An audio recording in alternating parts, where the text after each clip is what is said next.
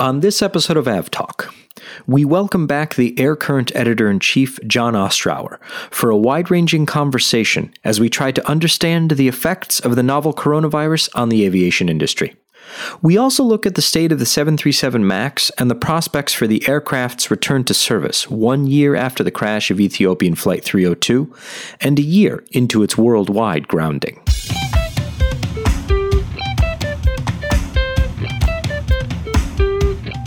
Hello and welcome to episode 79 of AvTalk. I am Ian Petchnik, here as always with Jason Rabinowitz. Hi, Ian. Hello, Jason. And today we have joining us a special guest on the program who has joined us before when we feel lost in the woods, here to provide some clarity in a time of mass confusion. The Air Currents Editor-in-Chief, John Ostrower. John, thank you so much for joining us. Oh, always good to be with you guys. Thanks. So we've asked you to talk with us today about a couple things. We're recording on Tuesday, the 10th of March, which marks 1 year since the crash of Ethiopian 302.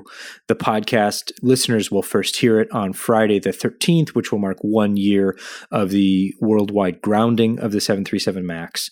And all of this sits in the background of perhaps the greatest crisis to hit the aviation industry since 9/11, which is to say that the expansion or continued spread of the novel coronavirus has made for some very difficult times. So there's a lot to talk about. Yeah, you could say that. I mean, you could probably summarize it in just what the hell happened since the last time we talked, because it's a lot. And that's why we have John Ostrower here to help us at least attempt to break down what the hell just happened. So I thought where we could start is 2 weeks ago and kind of catch up to where we are in the current climate, what's happened with airlines since then, because things have happened quickly. Airlines have cut capacity, routes have been cut, waivers have been issued, all sorts of things. Airlines have ceased to exist. Airlines have ceased to exist. And then we'll take a break later on in the program and then come back and kind of discuss the 737 MAX and Boeing writ large. So let's catch up on the past few weeks. Jason, when you and I last sat down to record a podcast, we were talking about things looked like they were going to get a bit worse. It looked like there were some cancellations on the horizon. China was down roughly 80%, but things were starting to improve and actually have since improved as far as traffic in China is concerned. Now down roughly 61% on the year versus 80 to 85%. So those things kind of all happened, but what also happened was a rapid spread of the virus to places like Iran and Italy. Now, Italy is basically on quarantine. The country is on quarantine. Airlines like Lufthansa are cutting capacity by 50%. Qantas is parking most of its A380s. Lufthansa is doing the same. U.S. airlines are drawing down capacity. So things have escalated, and the impact on the aviation industry has certainly become much more dramatic. And that's where John steps in to offer some context. And I know, John, you've been thinking about some parallels, not only to the SARS outbreak in 2002, 2003, but also 9/11 as far as a shock to the aviation system. So I wanted to hear a little bit more about that and what your thinking is as far as the parallels that we're seeing. Can we draw some conclusions based on past events here, or is it too soon to tell? Well, on the one hand, it is too soon to tell. I think we are still very much in the slide here. I don't think we are close to bottom yet. And I think that as things unfold, certainly we've seen outside of China, obviously Japan, South Korea, Iran, Italy, as this has taken hold, and now increasingly in the United States, we're seeing this as sort of layers of impact. Obviously, China went first, the Asian carriers more broadly after that. You saw European flights begin to drop off, then you see transatlantic, and then you see transpacific, and then you see North America and North American domestic. I think we're just at the beginning of sensing what that actually looks like. Certainly in the case of 9/11, it was a single event, right? It was a single day when the U.S. air traffic system was shut down for several days. When it came back, people were afraid to fly. In other parts of the world, flying continued unabated, but there was a larger drop, both in terms of people being afraid and also because of the economic impact, as people stayed home and businesses didn't invest and retrenched. This is going to be a multi-phase thing, and it's going to unfold piece by piece here, region by region, as it's affected. And I think certainly what we've seen so far, like you said, JetBlue, United, American, Delta, everyone is pulling back in the U.S. and really beginning to reassess and take stock about what happens when air travel is not only not needed because business travel and large gatherings are canceled or considered non-essential, but also the fear and the concern that aircraft are actually a vector for not only a vector for the disease, but you might be concerned that someone might be sitting next to or near someone who on the plane who is infected. So you've got these dynamics colliding into one another, and again, we are truly seeing something that we have not certainly witnessed since 9/11 in terms of the speed of the drawdown. But like I said, it's going to take a while for us to find a bottom. And I think there are still lots of questions. I'm not an epidemiologist. I have spoken with a lot of them in the last week, a lot of statisticians in the last week to understand how this plays out mathematically. And there are a lot of factors, variables in this that we don't yet understand. How long are they contagious for? And ultimately, after they have coronavirus or COVID-19 in this case, how long are they immune from getting it again? And in terms of how long does that last? And, we get the common cold every year potentially. You don't get it immediately afterwards because you build up an immunity after having the virus. So the question is, how long does this last and how soon can you get a vaccine that addresses this? So there are so many different factors at play here. And I think that, again, we're still at the very, very beginning of this. And certainly I'm sitting in Seattle where there is a live outbreak here and increasing concerns about its economic impact, its impact on daily life. So it's not clear what the impact on things like schools, any kinds of larger gatherings. Larger gatherings are actually out, but in terms of schools and when kids being home and the disruption that inherently brings for their parents who are working or can't get childcare. So you see kind of this snowballing effect economically that I don't think we've fully taken stock of in terms of what that means for actually stopping the spread of this thing. It's still early days is sort of the short answer. One of the questions that's been on my mind is this too piecemeal? Is this not cautious enough? Are we seeing not enough done at this point? I mean, I know we're still trying to understand how the disease spreads and who it affects and how it affects people, but would it be easier and I don't know the answer to this, which is why I'm positing you the question. Would it be easier to just stop and just say we're going to stop now instead of having to figure out when we're going to stop? I don't know the answer to that question. Certainly, there are a lot of people asking exactly that question. Certainly, what does it take to turn off an economy? And an economy with a little e, right? It's like it's everything from public transit to mass transit, whether it's airplanes, whether it's certainly cruise ships. You look at all these factors and what it would take to put effectively an economic system as interconnected and as reliant on different pieces. We're not an agrarian society anymore in the United States, right? People don't have the ability to grow their own food and live in their own homes for an extended period of time without needing to access the outside world. I mean, that's just not the way our society is set up, period. End of story. So the question is, how do you draw that down? And I think there are certainly those, there are a lot of very smart people asking that question, and I don't have the answer. But certainly, if you want to arrest the spread of a disease, a contagious disease, that is certainly one option. And the question is, do you wait till after or do in the run up to do that? Or do you wait till it's gotten considerably worse? And you say, well, no, okay, now we have to get serious about this in terms of, literally a pause on things. And this is a different question, right? These are much bigger societal questions than just the impact on aviation and air travel. Certainly shutting down the U.S. air travel. I mean, I'd say it's unprecedented, but it's actually not, right? That's where the parallels come in. You go back to 9/11. We did shut it down. Right. That's what I'm saying. I mean, we have precedents for this. I mean, we've done it before, certainly under very different circumstances. And post 9/11, no one knew if we would fly again. I mean, in those first days, nobody knew what was next. This would have a goal. And so, to me, I've been thinking about these things, and especially in the past couple days, where the degree to which the disease has spread and how quickly and how widely.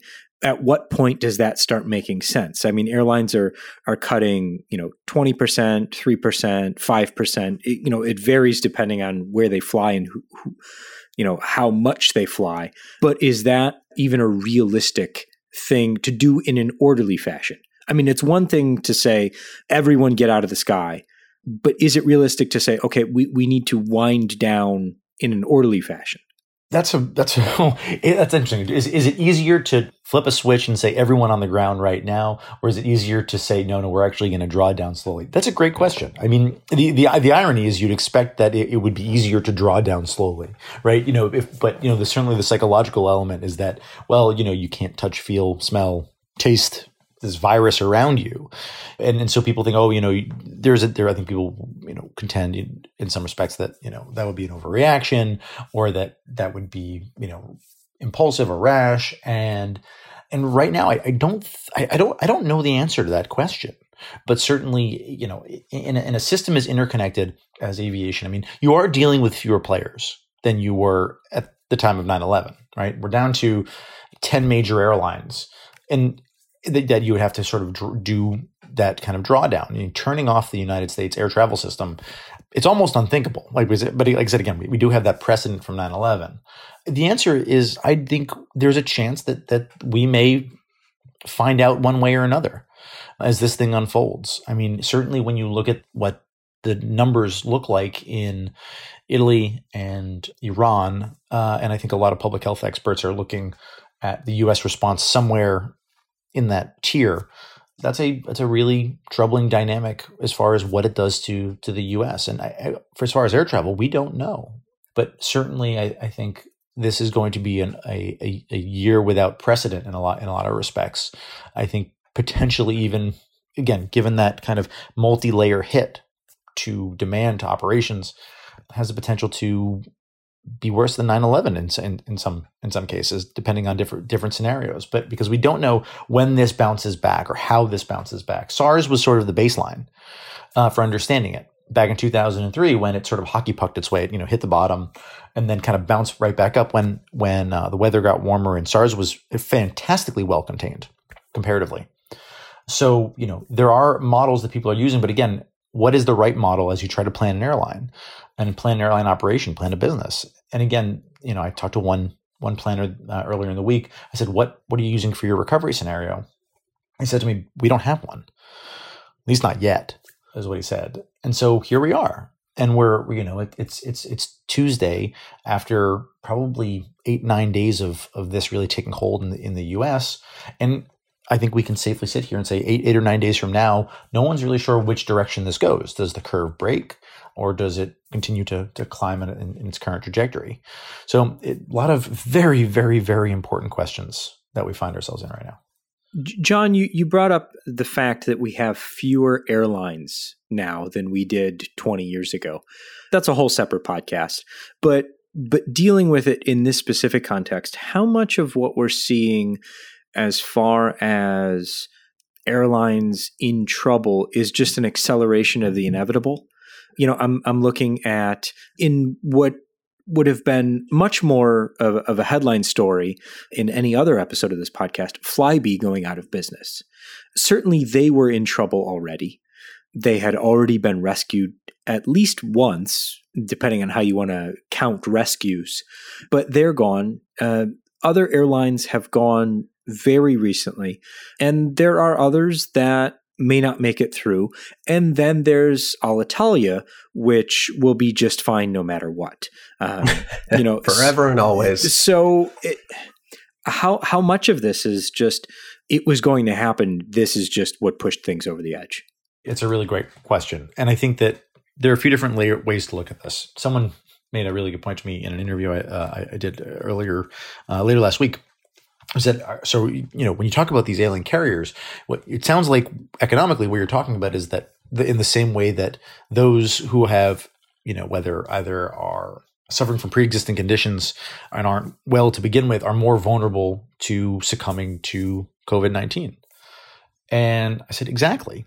That airlines that weren't strategically healthy to begin with are ultimately going to be significantly more vulnerable than those who are strong when a downturn comes.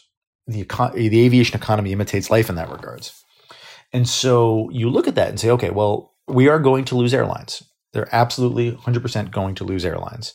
We will probably lose more in Europe, probably see a wave of consolidation, potentially carriers in Asia. The U.S. airline industry is a lot healthier than it was certainly 20 years ago, certainly even more than 10 years ago. Balance sheets are a lot more solid.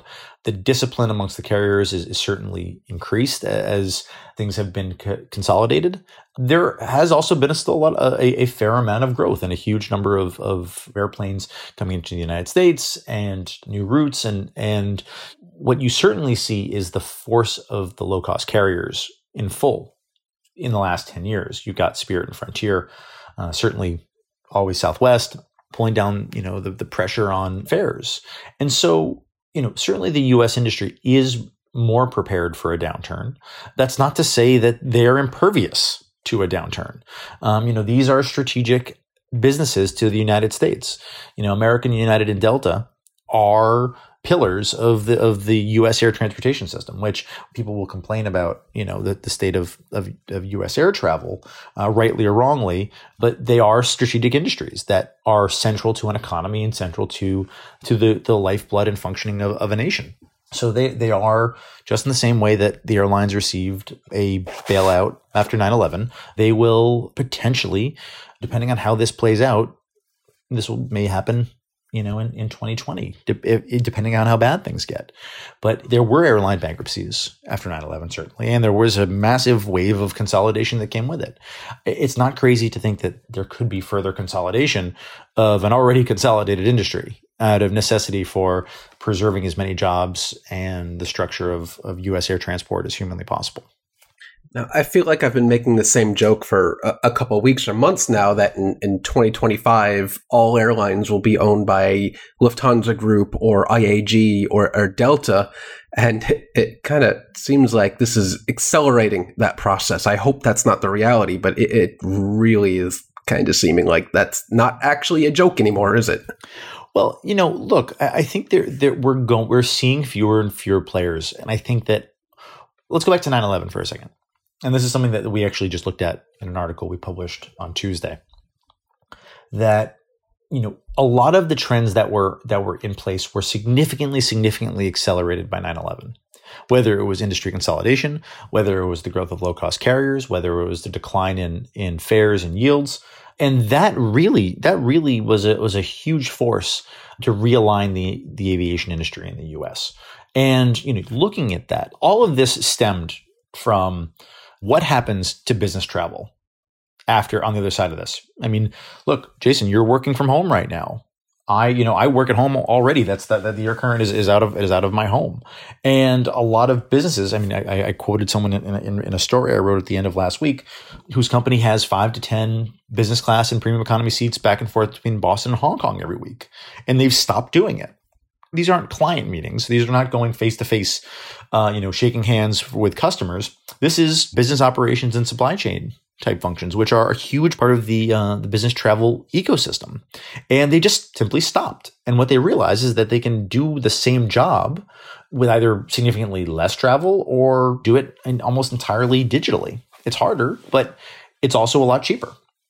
So yeah, same thing like you mentioned at my company. We were told today, actually, no travel as of today unless it's absolutely essential. So I can't even go to our corporate headquarters if we need to for some reason. So this is quite real to me. Exactly. And so the question is, I asked the question, will business travel come back? And the answer is yes, business travel will come back. The question is, how does it come back? What does it look like for this business? where you see what is effectively a strategic shift that has forced airlines to adapt. And you look at 9/11, and we actually looked at the data. And my colleague Courtney Miller went into it and he said, okay, so what happened to premium fares? The premium fares that business travelers were spending on for first and business class travel. And what happened? Well, they disappeared. And on an absolute basis, the number of passengers that would pay that $500 threshold didn't come back until 2012. And adjusted for inflation, it's never come back. In terms of the hitting a threshold of a certain number of passengers per day that will pay for a premium ticket. So there was a permanent effect. And a lot of that was, again, the inflection point was 9/11. Again, deeply, deeply accelerated by things like extra legroom in economy, low-cost carriers, increased digital teleconferencing. You see a lot of these forces at play here. And the question is, does coronavirus and its global impact represent another similar inflection point where that trend ultimately, does that begin to hit business class travel across the Atlantic, for example? Is there just a new normal in what people are willing to pay to get back and forth? I mean, look at what JetBlue has already declared that they want to do in terms of Boston and New York to London on the 321. So you see these forces taking hold. The question is, does this mark another, like 9/11, an acceleration point for these trends? And certainly the data after 9/11 suggested that definitely was an acceleration point. So we've gone, really in a little over a month from an industry that hasn't seen a downturn in a few years. Passenger numbers have been strong. Cargo numbers were expected to be better than they were last year. To some smaller cargo operations have shuttered.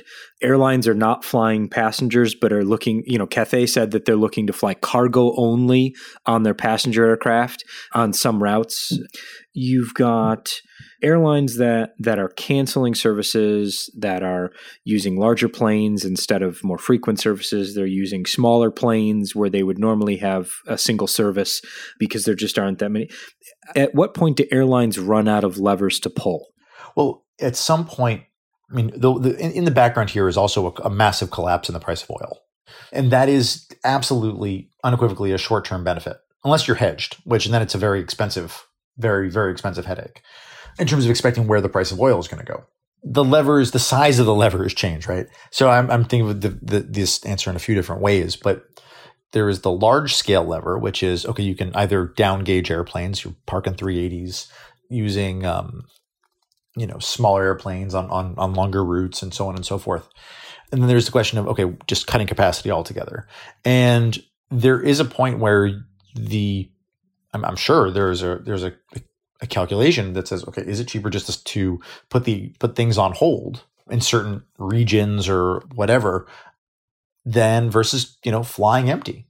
It's interesting. So one of the levers that I think is hanging out there right now that I think has an interesting environmental impact is the idea that IATA, the International Air Transport Association, has been calling for a relaxation on slot rules. So essentially, you have certain slots that are assigned to an airline to about when they can arrive and depart at an airport, and if you don't use those slots, you lose those slots. And I believe it's about 80% utilization of those slots before they're taken back.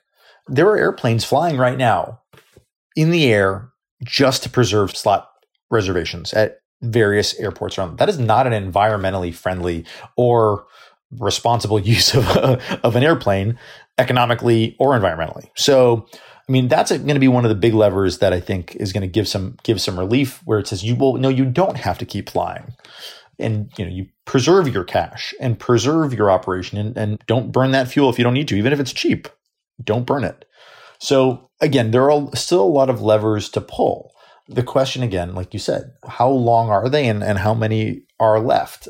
I think at some point the decision may not be up to airlines themselves. I think, like I said, if we've seen the spread, largely we haven't seen, we've seen travel bans from U.S. to China, which has obviously forced a significant reduction in flights between the two countries. But, at what point does the government say, okay, well, no one from X country can fly to Y country? Or that it's only within Italy, actually they're actually down to essential travel only.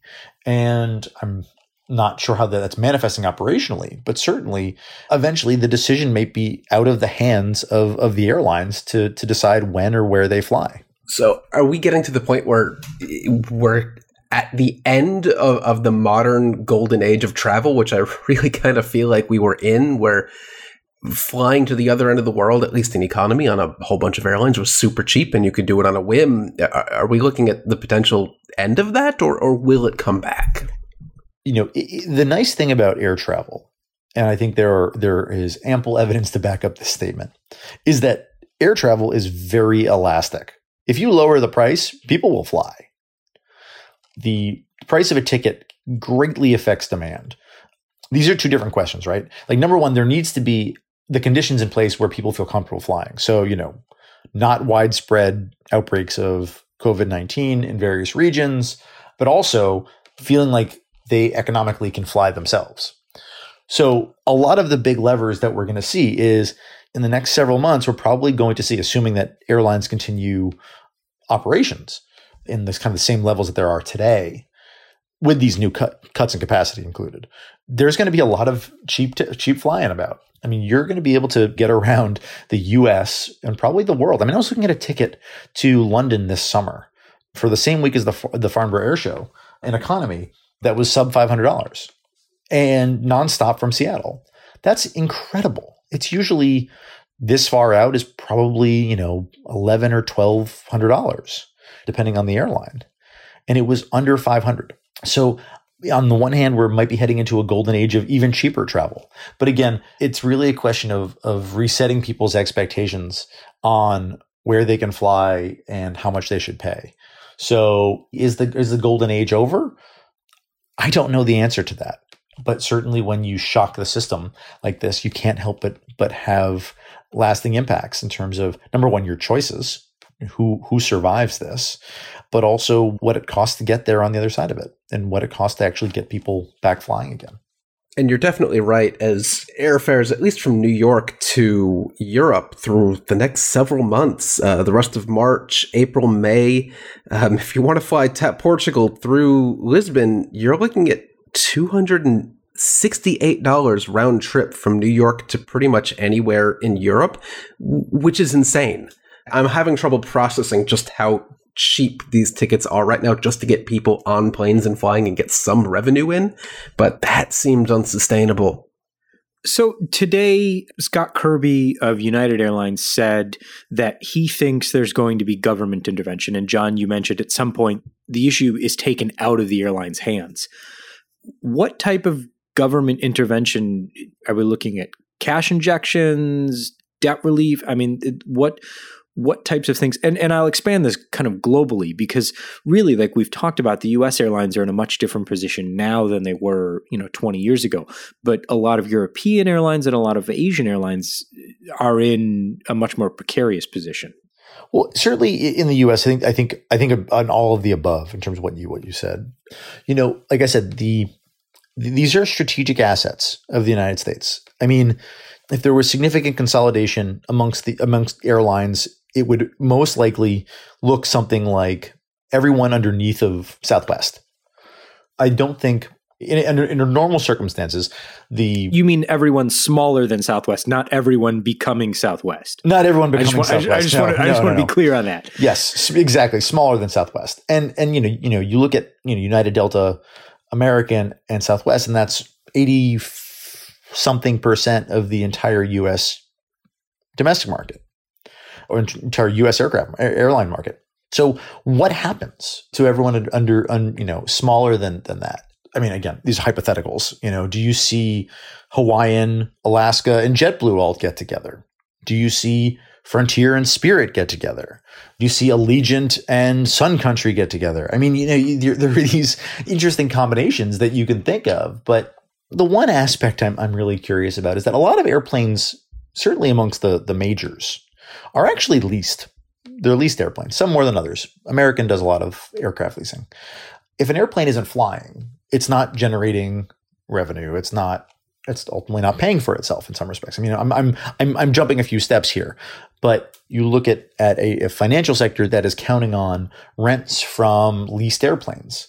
And if the U.S. carriers get into significant financial trouble, will those airplanes be potentially repossessed if those payments aren't made? Will the payments be made on behalf of the airline by the United States government as sort of a backstop financing? But again, I think this gets to the core of the different type of structure of the U.S. airline industry today in 2020 and what the possible levers look like. There are market ways to do this in terms of, restructuring in Chapter 11 and so forth. And then there's equity infusions and so on and so forth. I mean, we lost a huge number of airline jobs after 9/11. Huge. The reality is the U.S. is a much bigger country than it was 20 years ago. And certainly you look at, that dynamic and you ask, okay, so what does that look like? How tenable would that be? But the U.S. needs an air transport system, period. And what is the U.S. willing to pay to preserve that? Should things get really, really, really bad here? There is no doubt that there is a price. There's a price tag, and that people are trying to understand what that looks like. Right now, as we record this on Tuesday afternoon, March 10th, we don't know what the answer is and what that looks like. So, I mean, I think the one thing we find ourselves in is just more uncertainty. And certainly we're not going to know how this plays out for probably several months at the least. So looking forward, we kind of really began seeing effects the third week of January. It's the second week of March. Let's say end of March. What are you keeping an eye on? What do you think are some of the most important things to look for that if this happened, you would be relieved? If that happened, you would be even more worried? Certainly a cessation in the number of new cases. That's an obvious one. For aviation, you don't want to see furloughs. You don't want to see layoffs. You want to see a preservation of the workforce, because there already is the irony of all of this is that there was a pilot shortage that was very much ongoing in this country and globally. So they are a precious resource to any airline. And with the assumption that things will bounce back, and no one's sure of what that shape is right now, that those are personnel that are going to be needed unequivocally.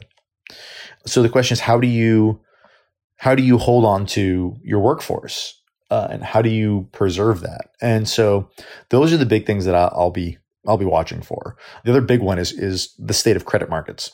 As people start to worry about the overall economy and airlines, or whether it's aerospace suppliers or just business in general, drawing on additional debt to run their business, what does that do to credit markets? And if credit markets get tight, and if credit markets begin to worry about that, and we saw this in 2008, what happens when credit markets begin to get shaky? It was the global financial crisis. And so what happens when lending can't happen? And that's when you start to get into a really, really worrisome spot beyond aviation, but in terms of the global financial system and its ability to adapt to a lack of demand within an overall economy. So those are the things that I'm certainly watching for. But things that I don't want to see. It's you don't want to see large scale layoffs. Airplanes can sit and they just don't fly them, and you save money by not flying them. Certainly labor stability, hopefully, is going to be a priority here for a lot of carriers and the aviation ecosystem generally. And I would certainly, that's something that I know a lot of people well beyond myself are hoping to see here as we get deeper into the disruption. I think we should leave this particular crisis for the moment. Let's take a quick break, and then let's come back and we'll take ourselves back to a year ago and then catch up on where we are now with the 737 MAX and some of the reports and news that has come out this week. So we'll be right back.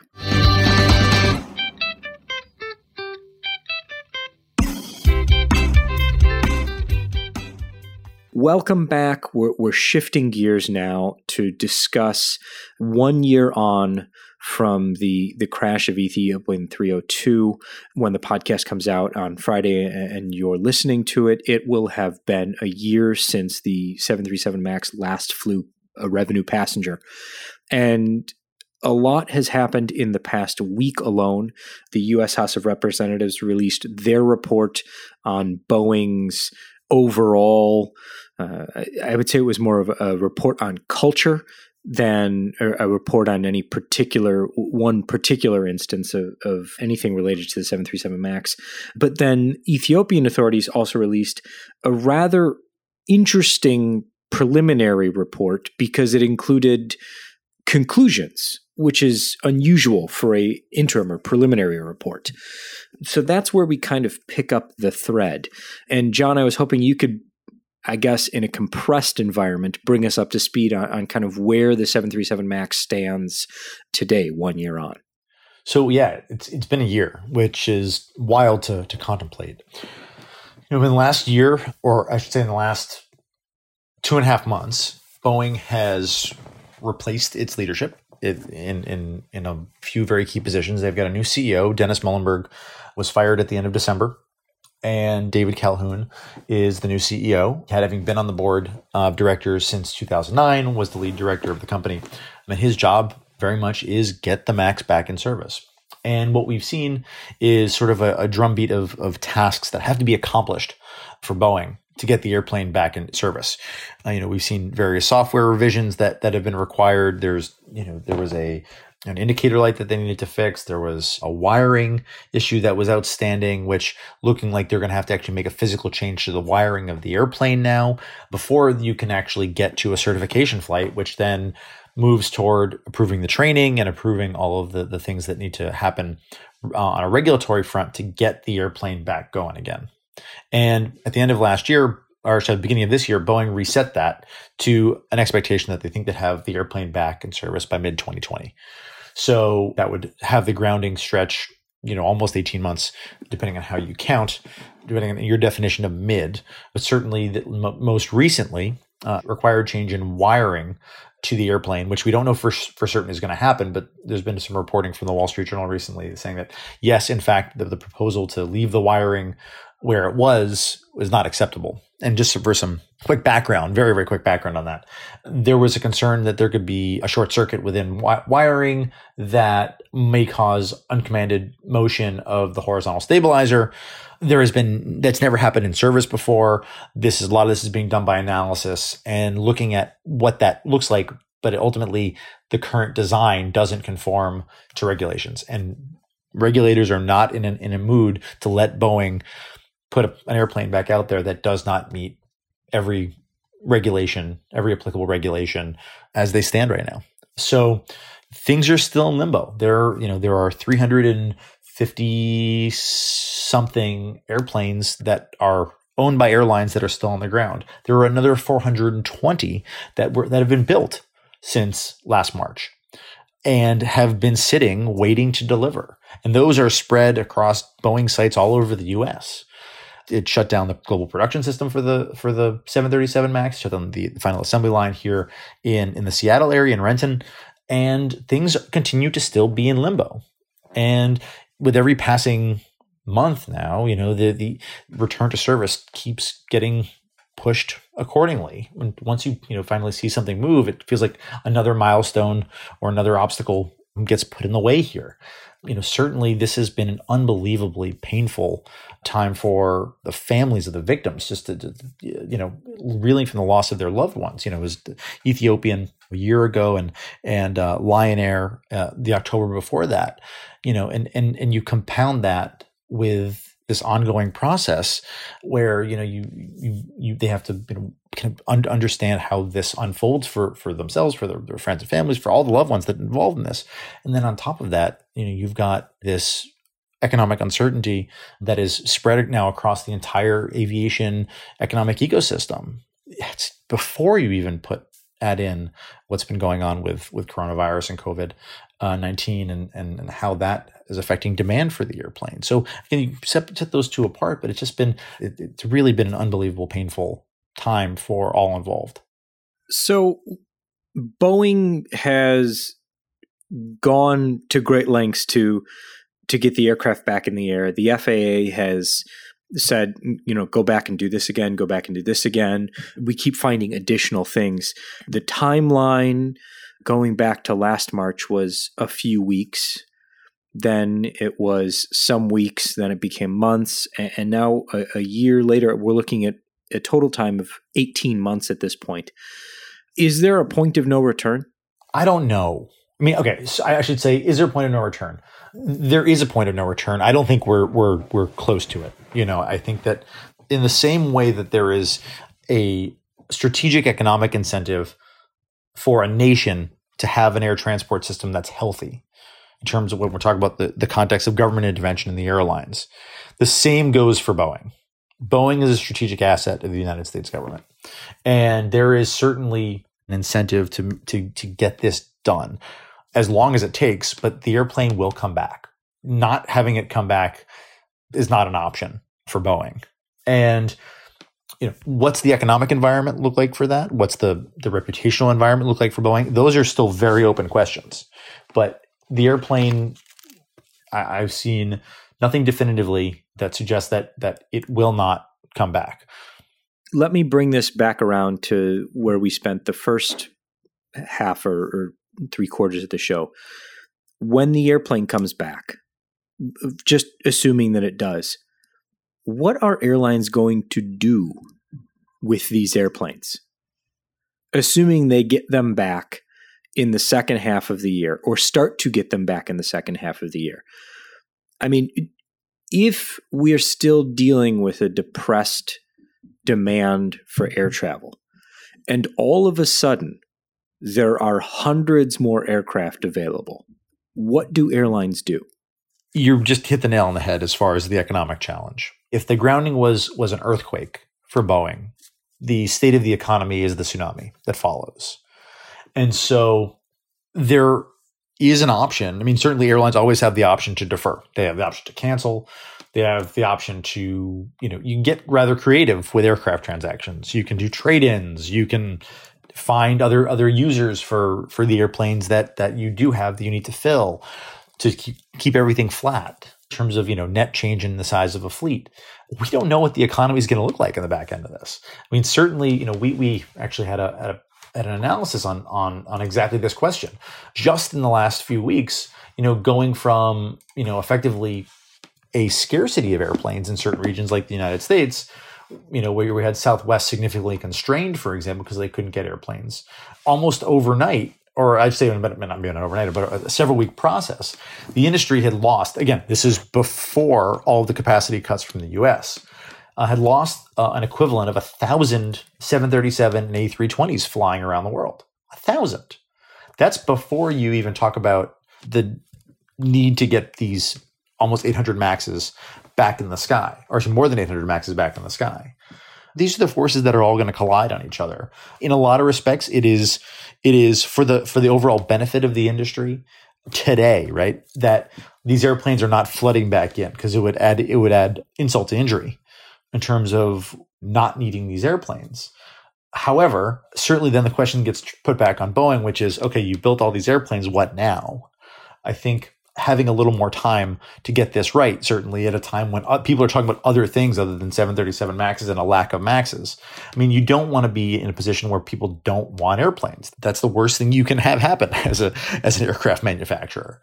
So a healthy economic environment, healthy airlines that want to grow or want to replace airplanes is the ideal. We are not there today by any stretch of the imagination. And so what that looks like 6 months from now, when the MAX does finally, presumably, begins to come back, these are the big economic questions that are surrounding the future of the airplane, the future of the program, and, crucially, the future of Boeing. You say the future of Boeing, and so I want to talk about Boeing's future airplane for a moment. If, when, what that might look like, because we talked on the podcast many moons ago about the NMA, and from what we've seen, and I think you've said this directly, the NMA is dead. So what's next? Well, it's interesting. I was looking back at an article I wrote last, I think it was September, and it was about small airplanes. So it wasn't about, the NMA sized airplane, which was 220 to 270 passengers, or the A321, which is anywhere between 180 to 240 passengers, depending on the configuration. But smaller airplanes like the A220 and the 737 MAX 7, of which Southwest has bought 30 and deferred about 23 of those till 2023. And so there was a line in the story that I'm thinking about a lot since then, which said, well, why didn't Southwest just buy a bigger airplane? And I was talking to a senior executive at Southwest who said, well, you don't get religion on airplane size until a downturn. And effectively what he was saying was, it's really good to have 737-700s because eventually you can fly a smaller airplane to a lot of different places more full than you could a much bigger airplane. That's an obvious statement, right? But effectively you under-optimize at each side to create a stability in your fleet. So the question is, on the opposite side of this, is there just a different dynamic in terms of what size airplane airlines need? I mean, look at it this way. The day before 9/11, Boeing was talking about a Sonic cruiser, and Airbus had just launched the A380. So you think about how industry trends can, again, coming back to our earlier part of the conversation, can be accelerated by big exogenous events like 9/11, for example. We went from an era of saying, you need bigger airplanes, you need faster airplanes, to saying, well, maybe we need much smaller airplanes. And certainly we've seen that trend throughout the last 20 years, away from the biggest and even smallest end, right? Where you kind of get, a bell curve of airplane size shaping up. The question is, does this downturn, and how long, and its overall impact on the industry, does it affect what size airplanes people need? Do you see it move away from A330s to A321 XLRs, for example, for 787s down to what theoretically would be an NMA or a large single aisle, or is it even so extreme that you see, what was once large single aisle flying go down to small single aisle flying, depending on how the economic environment looks. You need to think about, again, all the assumptions that the world had about the future trajectory of flying, I think are up for grabs. There are going to be people who are going to say, John, look at the trend over the last 40 years. It doubles every 20 years. That's the drumbeat. Yes, absolutely. Are there exogenous shocks in there? Yes, absolutely. But how you plan for that over time and seeing what it means to grow, I think is going to be the big question on the other side of this current crisis that we find ourselves in. And figuring out what size airplane that is going to be really important. And like you said, as time stretches on, this question, goes in some people's minds from when the 737 MAX comes back to if, in some cases. And so does it mean a wholesale replacement of the 737? And we've spent this entire podcast talking about all these different forces at play here. And, it cannot kind of be summed up in, it's the shruggy emoji, it's like there is so much uncertainty right now in terms of where we are, in terms of Boeing, in terms of the economy, in terms of the state of global public health right now, that we don't know what the future looks like. And probably more than anything pushes things out rather than brings them closer. And so we're just going to have to wait and see how this shakes out. But peering into a crystal ball, this is what the airplane business is all about in terms of seeing these trends and understanding how to ride these waves as best as possible. And that is going to be the exciting, necessary business of aircraft manufacturers and airlines and their suppliers up and down the industry, and what happens next. So, stay tuned. I hope we'll have answers soon, but I think, again, more questions are being created by the day than questions are being answered. Sorry, guys.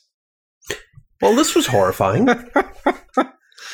Yeah, I mean, to be fair, we kind of knew that this wasn't going to be the light and jolly episode where we have John on and we get to talk about, fun and exciting things. But we do absolutely appreciate your expertise and your perspective on the industry, which is why we bring you on, because you teach us things that we did not know. And I hope our dear listeners have gotten a lot out of this episode. Where we are the next time we sit down to record in 2 weeks, I think is going to be an even much more different place than we are today. Things are moving quickly, but I think this gives context to what's happening both in the aviation industry at large, and then certainly with what Boeing is doing, at 1 year on. John Ostrower, the editor-in-chief of the Air Current, thank you so much for joining us. Always a pleasure having you on the show. Thanks, guys. Always a pleasure, and hopefully a few more answers the next time we have this conversation. Thanks, John.